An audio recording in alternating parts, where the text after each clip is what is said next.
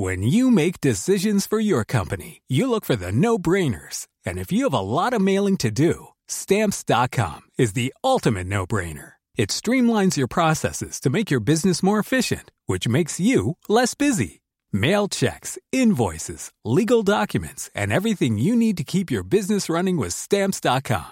Seamlessly connect with every major marketplace and shopping cart. Schedule package pickups and see your cheapest and fastest shipping options from different carriers. With rates up to 89% off USPS and UPS rates. And with the Stamps.com mobile app, you can take care of mailing and shipping wherever you are. Make the same no-brainer decision as over 1 million other businesses with Stamps.com. Sign up with code PROGRAM for a 4-week trial, plus free postage and a free digital scale. No long-term commitments or contracts. That's Stamps.com.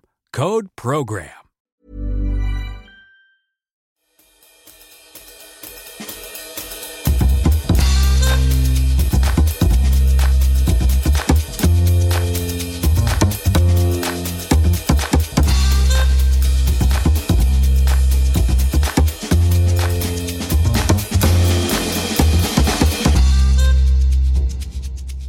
Hej, god dag, hallå och förlåt. Idag ska vi prata om Portugal. Men istället för att göra ett fyndigt intro som jag försöker börja göra, fyndigt vet jag inte, helt okej intro. Jag tycker det har varit jättekul. Ja, tack pappa. Så tänkte jag att jag läser upp det första som står när man googlar vad är Portugal känt för. Fattar du? Ja. Då står det så här. Portugals största attraktioner är kultur, gastronomi, vin, stränder, golf, historia, varierande landskap, men framförallt gästvänligheten hos portugiser som anses vara vänliga, öppenhjärtliga och ärliga. Ja, det var mycket men ändå väldigt lite får man ju säga. Ja, det var lite konkreta. Det saknas lite konkret. Men den stora frågan är då, det de säger, men framförallt att de är gästvänliga. Ja, det kan jag skriva under på. Gastronomin har jag däremot inte upplevt. Nej. När jag har varit där. Den har kommit först de senaste åren. Vinerna kan man väl inte säga att de var speciellt framgångsrika under århundradena då, för att förutom portvin som har ju varit känt. Ja, just det. Och uppskattat av många förvisso. Men du kan liksom, den här då otroliga Google-autoskribenten, du kan hålla med den om att gästvänlighet är något som finns hos portugiser? Ja, bra. Det bestämmer vi också. Du bestämmer att de är otroligt trevliga. De anses vara vänliga, öppenhjärtliga och ärliga. Ja. Bra. Som sagt, Portugal är ämnet för dagen. Ytterligare ett helt land. Men det är lite mindre än de andra vi har pratat om innan. Så vi kanske får plats med mer. Vem vet? Ja, vi ska ju täcka in den iberiska halvön som det handlar om i detta fall. Ja, exakt. Det är inte så många. Spanien. Det är väl 2 länder i iberiska halvön. Det är 2. 2 halvor i halvön. Det är bra. Och vi kommer ju i vanlig ordning då prata lite historia och lite om vilka druvor man ska ha koll på och sådär. Och lite, blir det någon portvin? Ja, det kan du lita på. Det kan jag hoppas. Inte jättemycket, men en del i alla fall. Man kan aldrig gå förbi portvin när man pratar om Portugal. Det har man på namnet. Ja, där har ni då innehållsförklaringen för veckans avsnitt. Men om vi börjar som vi brukar, pappa. Ja. Vad är det som gör Portugal speciellt som vinland? Det som gör det intressant är väl egentligen att det har varit ganska bortglömt väldigt länge. Ja. Åtminstone i Sverige och många andra delar av världen. De flesta tänker då bara på portvin egentligen. Nu, på den senaste decenniet kan man väl säga att nu börjar det bli jättekult att dricka portugisiska viner och gamla druvor. Men, är det så? Jag har missat den trenden helt. Absolut. Ja. Madeira har ju naturligtvis, det ingår ju också i Portugal. Ja. Men det som är roligt med sådana gamla vinländer där det inte har varit den här enorma utvecklingen är ju att de har väldigt mycket gamla druvor och gamla vinstilar och sånt där som de börjar ta tillvara på nu. Det är ju coolt. Och det är på något sätt väldigt sorgligt med någon som är mest känd för att vara bortglömd. Det är lite som den här personen i klassen som är så här, minns du Vera? Ja, jo. Ja, men det är Vera. Ja, det var hon som var så tyst. Är det liksom Portugal i Wien? Ja, men de har inte fört så mycket väsen. Och det beror ju på att de hade ju sin storhetstid innan vi började leva våra dagar. Typ på 1400-talet, 1500-talet. Det är inte en sån vampyr som är 600 år gammal. Mm.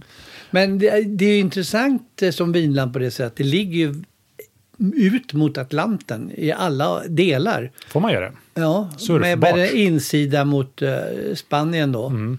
Men det påverkar ju klimatet väldigt mycket. Ja, du kanske kommer in där på du har ju ett kustklimat som kan vara väldigt blåsigt och regnigt och som sagt, svala nätter. Bra för surfa. Bra att surfa på. Surfande och in i landet är det naturligtvis hetare. Mm. Man börjar komma upp mot de spanska gränserna i norr och öster. Såklart. Så här då. Innan vi tar oss framåt som vi så småningom brukar, så gör vi något annat. Nämligen full fart bakåt. Mot fenicierna, mot romare och greker. Mot det trygga som redan har hänt. Så säg något kul om folkvandringstiden eller något nu, pappa.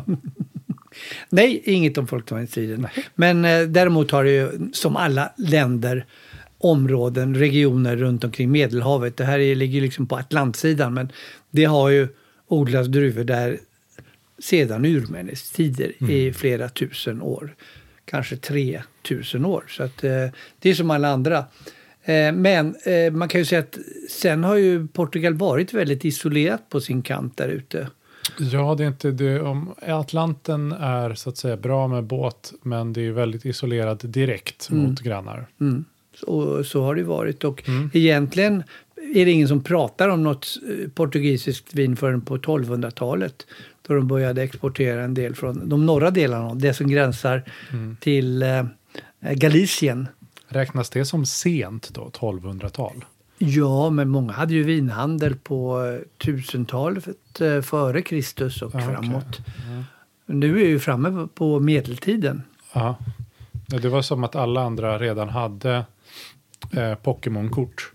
Och sen så kommer liksom när alla redan har bytt till någon annan coolare Digimon eller någonting, så kommer liksom Portugal där. Kolla, nu har jag också Pokémon-kort. Så bara, jag vill struntat med det där. Vi är redan förbi det, Portugal.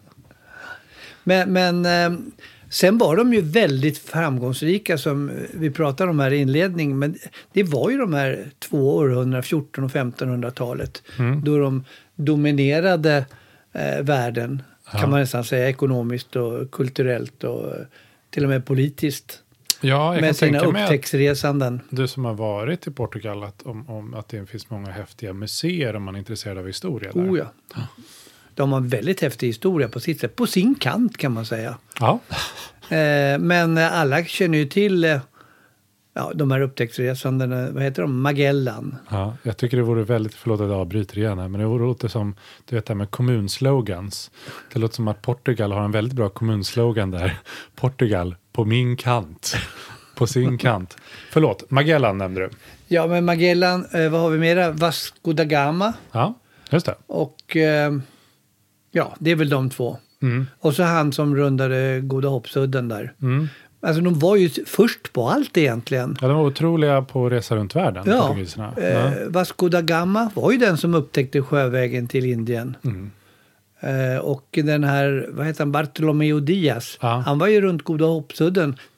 Vad kom vi fram till? Jag tittade på det där. 4 år innan Columbus upptäckte, som man trodde, sjövägen till Indien. Ja, men precis. Vi var lite fascinerade av det här, så vi pratade om det här innan vid något tillfälle. Att, men han var ju på gång att hitta vägen. Om han hade fått hålla på ett tag så hade inte Columbus behövt åka där västerut och upptäcka någonting som inte var som han trodde att det var, som han hade tänkt. Exakt. Trailblazer som man kallar det.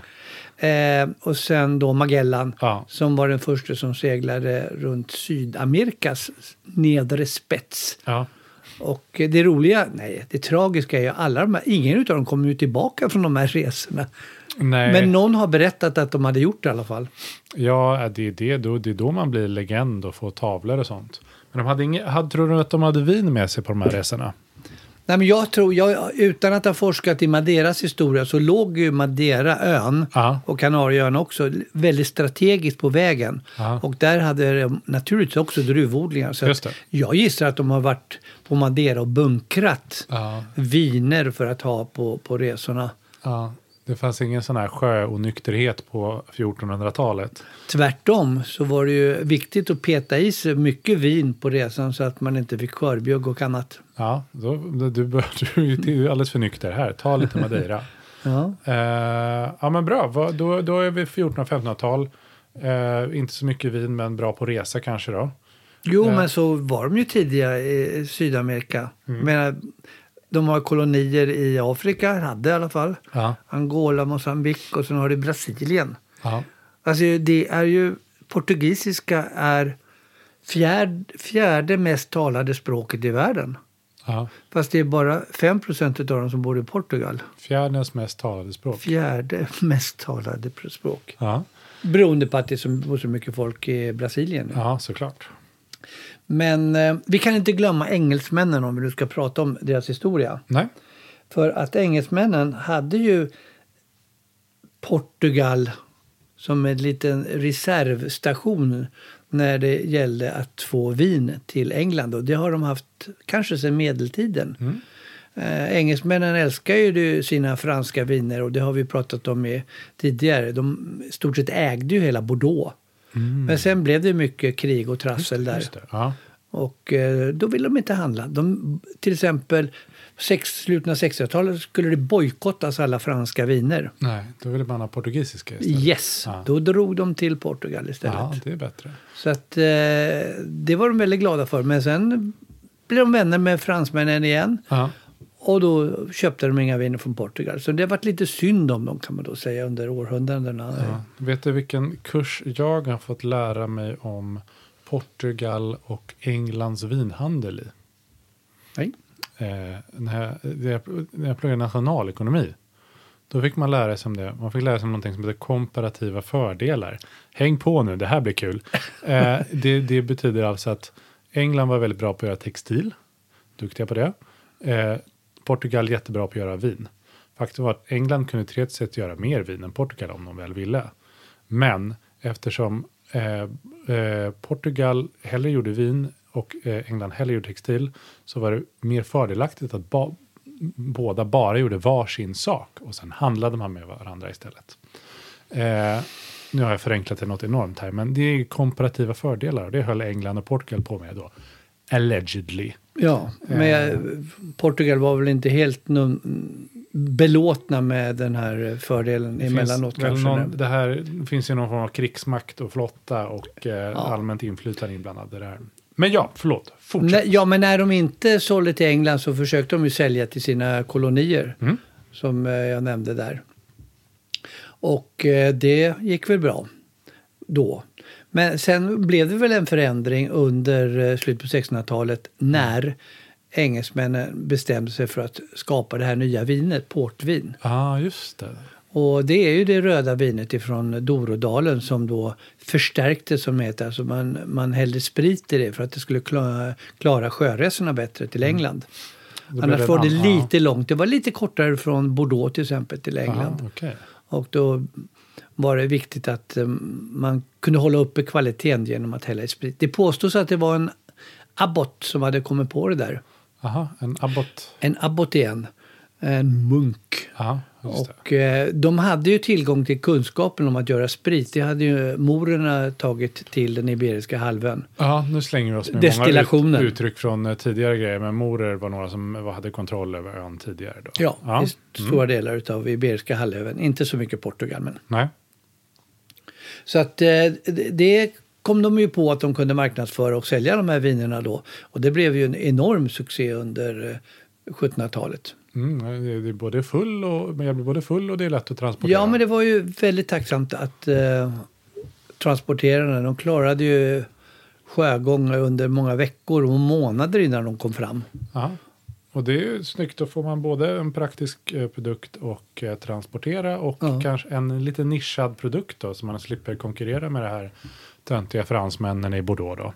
Ja, men de hittade verkligen en egen nisch, eller engelsmännen skapade den åt dem. Ja.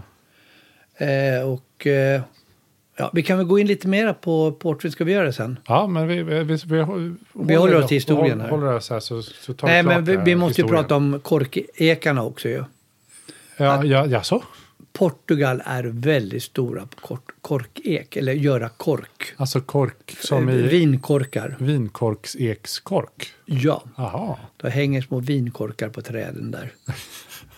Ja, i första... till stor del så beror det på den här vinlusen igen, som slog ut stora delar av vinodlingen på 1800-talet, som vi har pratat om så många gånger. Ja. Och då bestämde de sig många för att plantera korkek istället. Ja, vi måste hålla på med någonting med vin. Vad kan vi göra? Nej, får vi göra kork. Ja, men på andra ställen så var det olivlundar och mandelträd som ersatte då vingårdarna. Mycket roligare än sån pappersindustri som vi har här uppe. Ja, granar blir istället där. Finare med korkekar. Ja. Okej, så då blev de duktiga på det. Ja, men det var väl i stort sett så Portugal var känt i vinvärlden för portvin och madeira. Och sen diverse billigt vit- och rödtjut från olika delar. Och du kommer förklara vad madeira är för någonting lite snart, eller? Ja, gärna. Ja, bra. Så. Bra, och när har de liksom fastnat i sitt lilla madeira och porthörn, eller har de något annat? Ja, de levde ju väldigt mycket på det. Men sen exporteras det väl väldigt mycket bulkvin därifrån på olika håll i Europa. Jag kan tänka mig, som i andra sammanhang, att de dök upp i andra länder och blandades ut på olika håll. Vinhandel har ju sällan varit speciellt ärlig och ren innan våra dagar, utan det har ju fuskats väldigt mycket. Ja, Du kan tänka dig att det var många Bordeauxvin när de bojkottade Frankrike, engelsmännen, så körde de ju de här vinfaten ner till Portugal istället och exporterade dem därifrån. Ja, just det. Så det gick det fint. Det är en annan grej bara.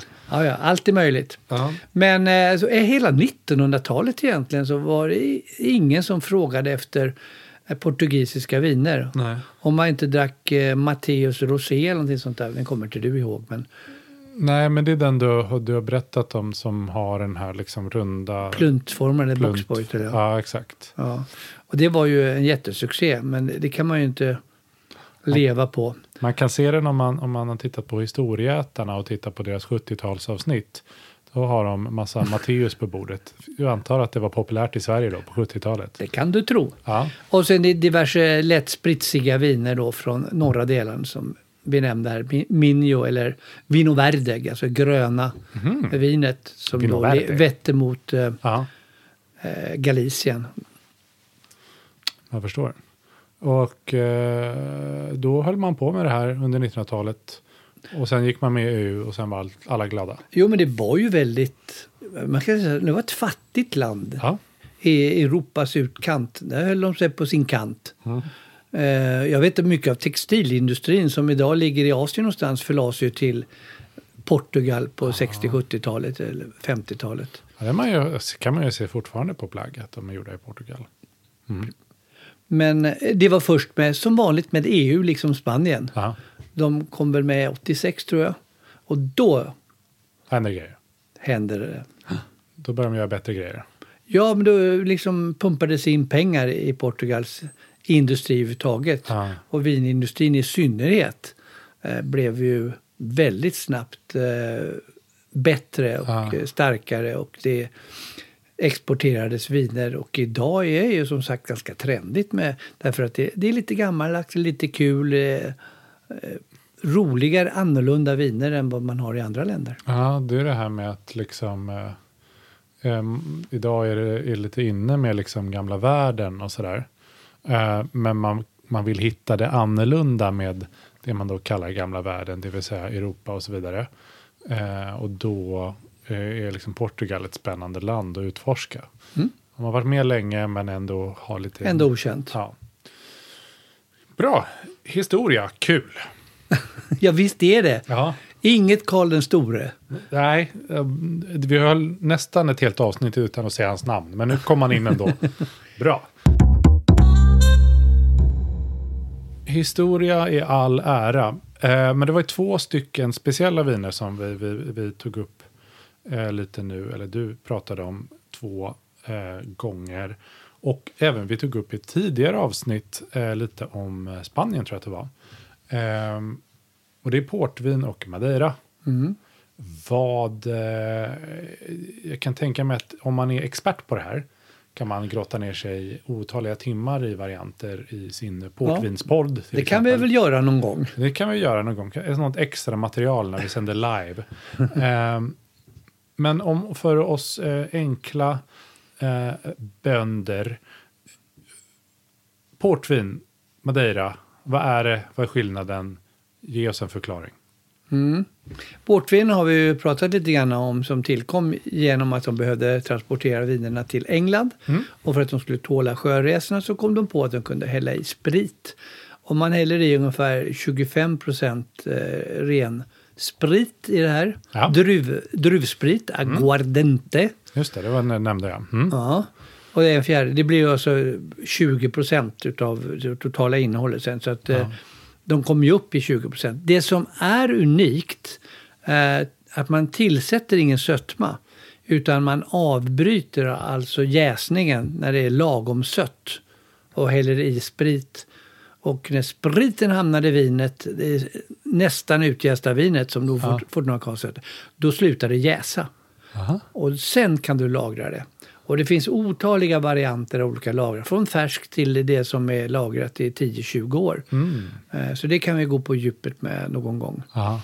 Men det är ju ett sätt. Och det fantastiska med portviner är ju att de görs i ett område in i Dorodalen med hundratals kilometer av terrasser upp. Det är helt otroligt landskap. Med den lilla Dorofloden längst ner och så de här bergssidorna med terrass efter terrass. Oj, det låter fint. Ja, men det är jättetjusigt alltså. Ja.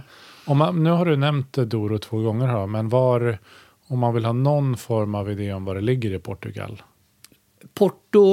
Staden ligger, Oporto ligger i norra delen av Portugal. Och den här floden kommer ju ifrån Spanien. Där den heter, vi har pratat om Ribera del Duero. Ja, gud vad vi har pratat om Ribera del Duero. Det är intressant. Duero är samma. Douro och Duero. Ja. Så norrifrån och det här. Och sen är det ju kul för att vinerna görs där uppe. Alltså en bra bit in i landet. Kanske 50-60 kilometer in i landet. Och så transporteras de ut till städerna vid flodens mynning. Oporto och Villanova de Gaia, tror jag att det heter. Så heter det. Och det gjorde de ju med båtar för. Nu går det ju med tåg och lastbil och sånt där. Det går med teleportering. Ja, så att man fortfarande när man kommer till Porto så ligger det gamla såna här Arabellos nere i vattnet där. Mysigt. Det låter ju otroligt vackert här. Det låter verkligen som en drömstad. Och Porto är ju en fantastiskt vacker stad.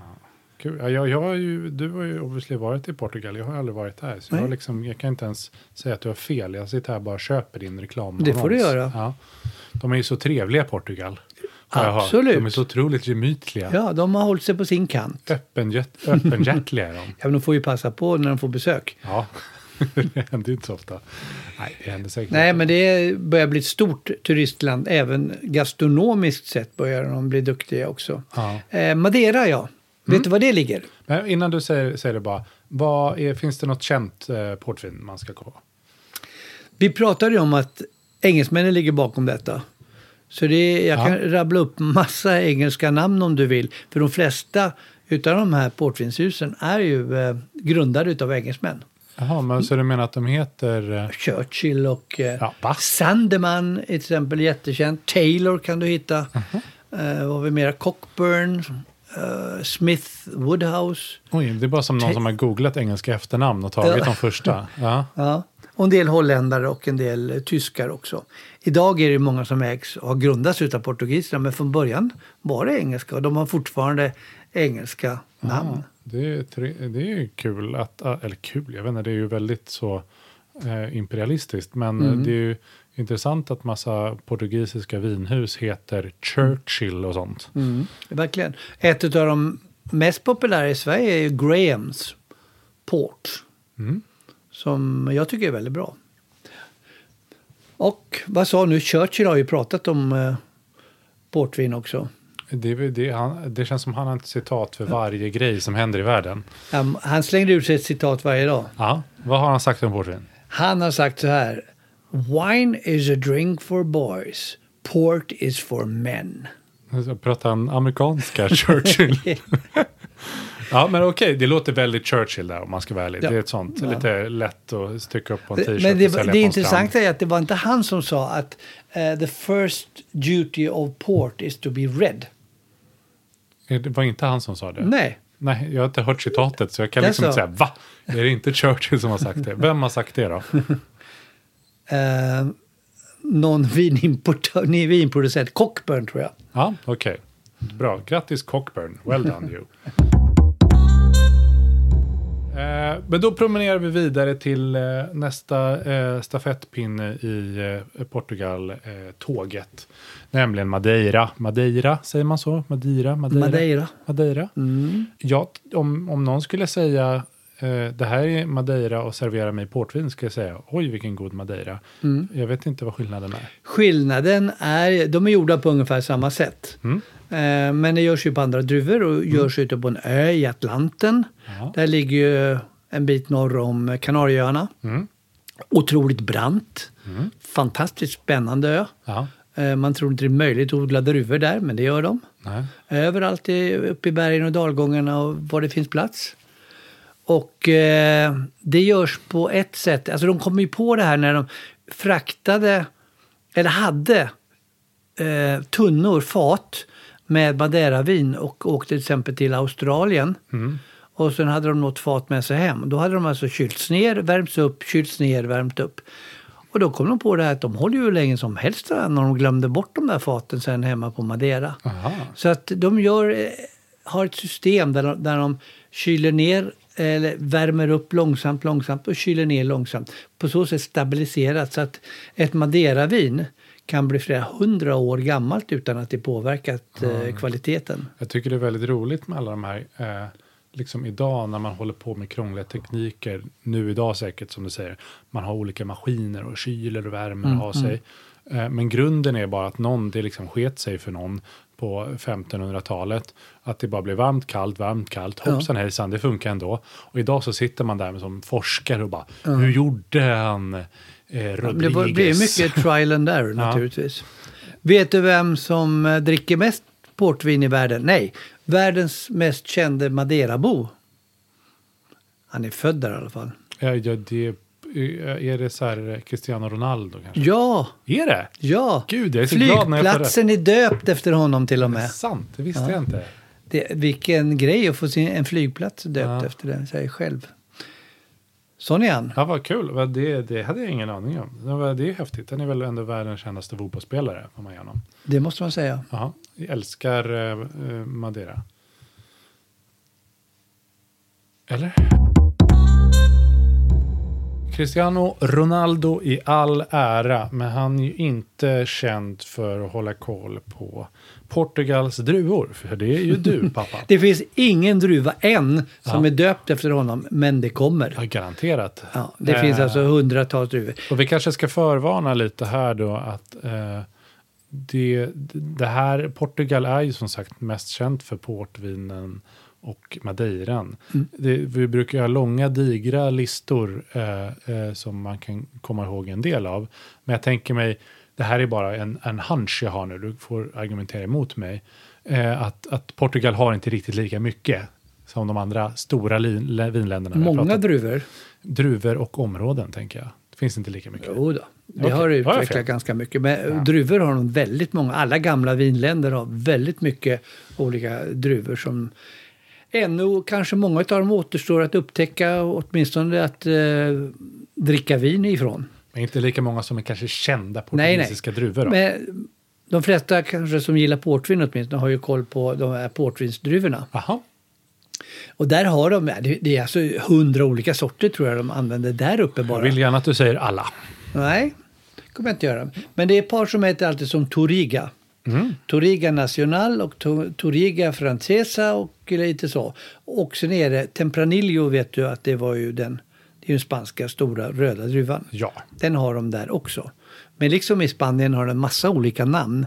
Och här kan de heta Tinta Roriz och Aragonés och vad det är för någonting.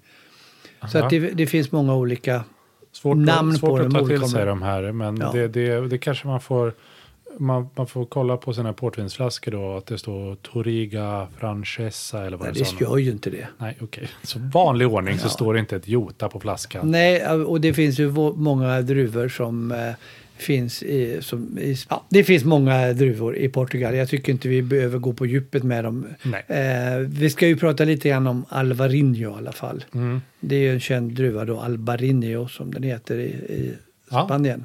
Det är liksom Alvarinho och Albarinho är samma där. Ja. De har bara ändrat på en bokstav. Ja. Så det egentligen man kan ta till sig då av portugisisk vinodling är att det är väldigt likt spanskt, förutom när vi kommer till då deras nischade portvin och madeira. Där har de lite kanske unika varianter. Annars så är det likt spanskt. Men bra, då har vi sammanfattat allt. Jättebra. Tack för idag. Och att de byter ut B till Alvarinho mot ett V för att det ska bli svårt att söka på systembolaget.se. Bra. Regioner, litet land. Det är jag tänker att en region i Frankrike är som hela Portugal, tänker jag. Jo, men det är väldigt mycket som är uppodlat å andra sidan. Ja. Ska vi gå igenom lite från norr till söder? Du får välja vilken ordning du vill, pappa. Men vi har ju pratat om Vinho Verde, alltså Minho-området på gränsen till Galicien. Det har blivit superpopulärt nu alltså med deras just Alvarinho-viner som är fräscha, aromatiska med bra syra. Jättetrevliga. Ja, det går gott låter det. Det här låter som ett vin för mig. Det är ett vin för dig. Jag har det här med mig. Okay. Sen har vi då Dorodalen och Porto och alltihopa som vi har pratat om. Dorodalen, så Vinho Verde är ett område. Ja, det kallas så. Man kallar det för det. Ja. Regionen heter Minho, där det är längst upp. Man kallar det. Och sen Dorodalen som vi har tagit upp lite innan. Och sen har du en massa mer eller mindre kända områden. För dig är de säkert inte alls kända. Dau var ju också ett känt vin. Bairrada som ligger söder om Dorodalen. Gör röda viner, mousserande viner. Något gott att ha? Nej, inte, men det kommer. Alltså de utvecklas ju väldigt snabbt i de här områdena. De är otroligt trevliga där, har jag hört. De är så otroligt gemytliga och öppenhjärtliga. Sen måste vi ta Alentejo. Det är ju det här området inne i landet. Och det var där vinlusen kanske slog till som mest. Och det är där det växer står fler korkekar än druvplantor faktiskt. Så de är där. Om jag skulle köpa ett valfritt vin från Systembolaget eller någon annanstans, är det då ganska stor sannolikhet att korken kommer från Alentejo. Ja. Helt klart. Coolt. Jag köper bara med Alentejo-kork. Ja, men alltså, det kan vi prata om hur mycket som helst. Hur man gör kork och så vidare. Men det är ju rent skörd. De planterar dem var 30:e år och så skördar de dem var 10:e år. Någonting sånt där. Coolt. Det är som Vasa. De byggde skepp i Sverige förr i tiden. Ja, men det är som man gör med granar och sånt där också. Ja, coolt. Det tar ett tag innan det är klart. Så Alentejo in i landet. Algarve längst ner har ju blivit populärt. Det känner jag igen till och med. Algarve är hela den södra delen av Portugal. Faro och allt. Ja, men på liksom turistattraktion. Exakt. Ja, det är därför det känns. Väldigt mycket turistorter och väldigt mycket pensionärer som bor där. Ja, just det. Inte bara svenska pensionärer utan andra också. På grund av klimat och skatter och allt möjligt. Och där har de naturligtvis börjat producera mycket vin. Men det görs det mesta i internationell stil. Alltså det har man ju Cabernet Sauvignon, Merlot, Chardonnay och så vidare. De man vet säljer. För det är bra på fokusgruppen. Så är det. Men det har några roliga områden kring Lissabon, tycker jag. Söder därom ligger en halvö som heter Setúbal. Och där har de ju sedan hundratals år gjort ett sött vin som kan också åldras väldigt mycket, som är ett på muskatdruva, Moscatel de Setúbal. Okej. Ja, och där ligger också den här jätteproducenten som har hängt med ett par hundra år snart. De heter Fonseca. Ja, det känner man ju igen. GM da Fonseca, ja. De är väldigt stora. Inte minst med det här vinet Periquita. Ja. Som också är en druva för övrigt. Gillar du? Gillade. Okej. Jag har inte druckit det på ett tag nu, men det är bra fortfarande. Jag minns att det alltid fanns Periquita ett tag. Är det så? Ja. Du hade 9 liters flaska en gång när du tog studenten. Här får ni höra om min uppväxt. Vad hade ni? Jag hade 9 liter vin som jag fick när jag var 2 år gammal eller någonting. För att ta till studenten. Ja, jag fick för övrigt inte smaka på det vinet, visste du det? Du missade det den kvällen? Ja, alla drack upp det och sen så när jag kommer dit så står din bror Magnus och dricker ur och sa att det var jättegott. Och sen så tittade du försöka på mig, det är slut. Ja, det blev faktiskt lite kvar. Ja. På bottenskrapet. Det var nog kanske Sen har vi runt om då Lissabon. Finns det väldigt, väldigt roliga gamla områden. Men det är inte mycket kvar av dem. För det är just de här områdena där Lissabon växer ut mot kusten. Alla vill ju bo mot Atlantkusten då från Lissabon. Men till exempel Colares, jag vet inte hur många hektar det är kvar. Där druvorna växer i sandjord. För övrigt klarar de sig då från vinlusen. Okay. Men det finns lite spännande områden. Bukelas, Carcavelos och vad de nu heter. Jag vet inte vad det är med portugisiska namn som gör att jag absolut inte minns någonting av det. Det är bara liksom osynka i mitt huvud. Det är väldigt trevliga människor. Ja, de är otroligt trevliga. Öppenhjärtliga till och med. Ja. Nej, men det är väl ungefär så det är. Det finns naturligtvis flera områden som inte är lika kända som vi kan ta upp i ett område. En ny podd med mindre kända områden i Portugal. Men du vet varför ingen kommer klaga? Nej. För att de är så himla trevliga. Men vi måste nämna en ö till. Ja. Och det har blivit lite coolt att dricka viner från Azorerna. Azorerna? Som ligger lite längre. Som också förmodligen har varit en bunkringsstation på vägen mot Karibien och annat skulle till USA. Och där har de börjat göra vin? Där gör de vin nu och där fanns bara några hektar kvar för några decennier sedan. Men det börjar bli lite kul med, gör säkert lite naturviner och sådant. Så att, där har du en liten sammanfattning utav vinregionerna i Portugal. Ja, bra. Det var mer än jag trodde. Jag satt ju liksom och påade på här att ni inte ska förvänta er så mycket. Men det fanns ju ett par stycken. Och då framförallt då Dorodalen som vi har pratat mycket om. Det blir lätt så. Det blir lätt så att man fastnar i Dorodalen. De är så himla trevliga. Kul. Det är ju ett smalt, ganska litet land. Mycket historia. Har varit ganska fattigt. Och nu gör otroligt mycket och kanske bättre och bättre vin. Oh ja. Sista frågan då innan vi rundar av dagens podcastsamtal.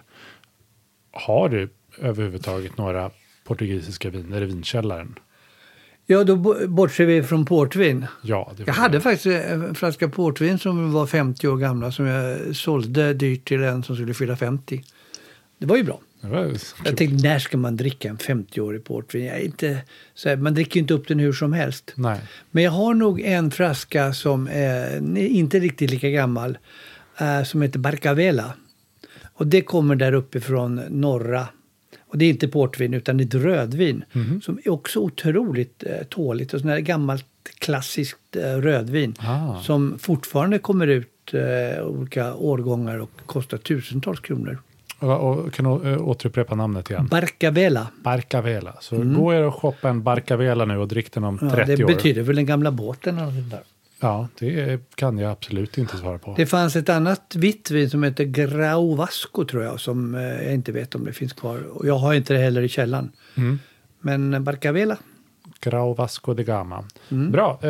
Det kanske är svårt vintips det här. Men om det är någon som sitter på dem hemma så håll kvar i dem. De håller länge tydligen då. Ja, sälj dem på auktion annars. Det var det. Nu ska jag inte ens fråga dig om du vill säga någonting mer. För du säger alltid bara nej. Nej, tack för idag. Ja, okej, tack. Vi har haft det jättetrevligt. Nästan lika trevligt som om vi skulle vara i Portugal. Så klappar vi upp dagens låda och hörs om 2 veckor igen. Hej och hå! Hej och hå!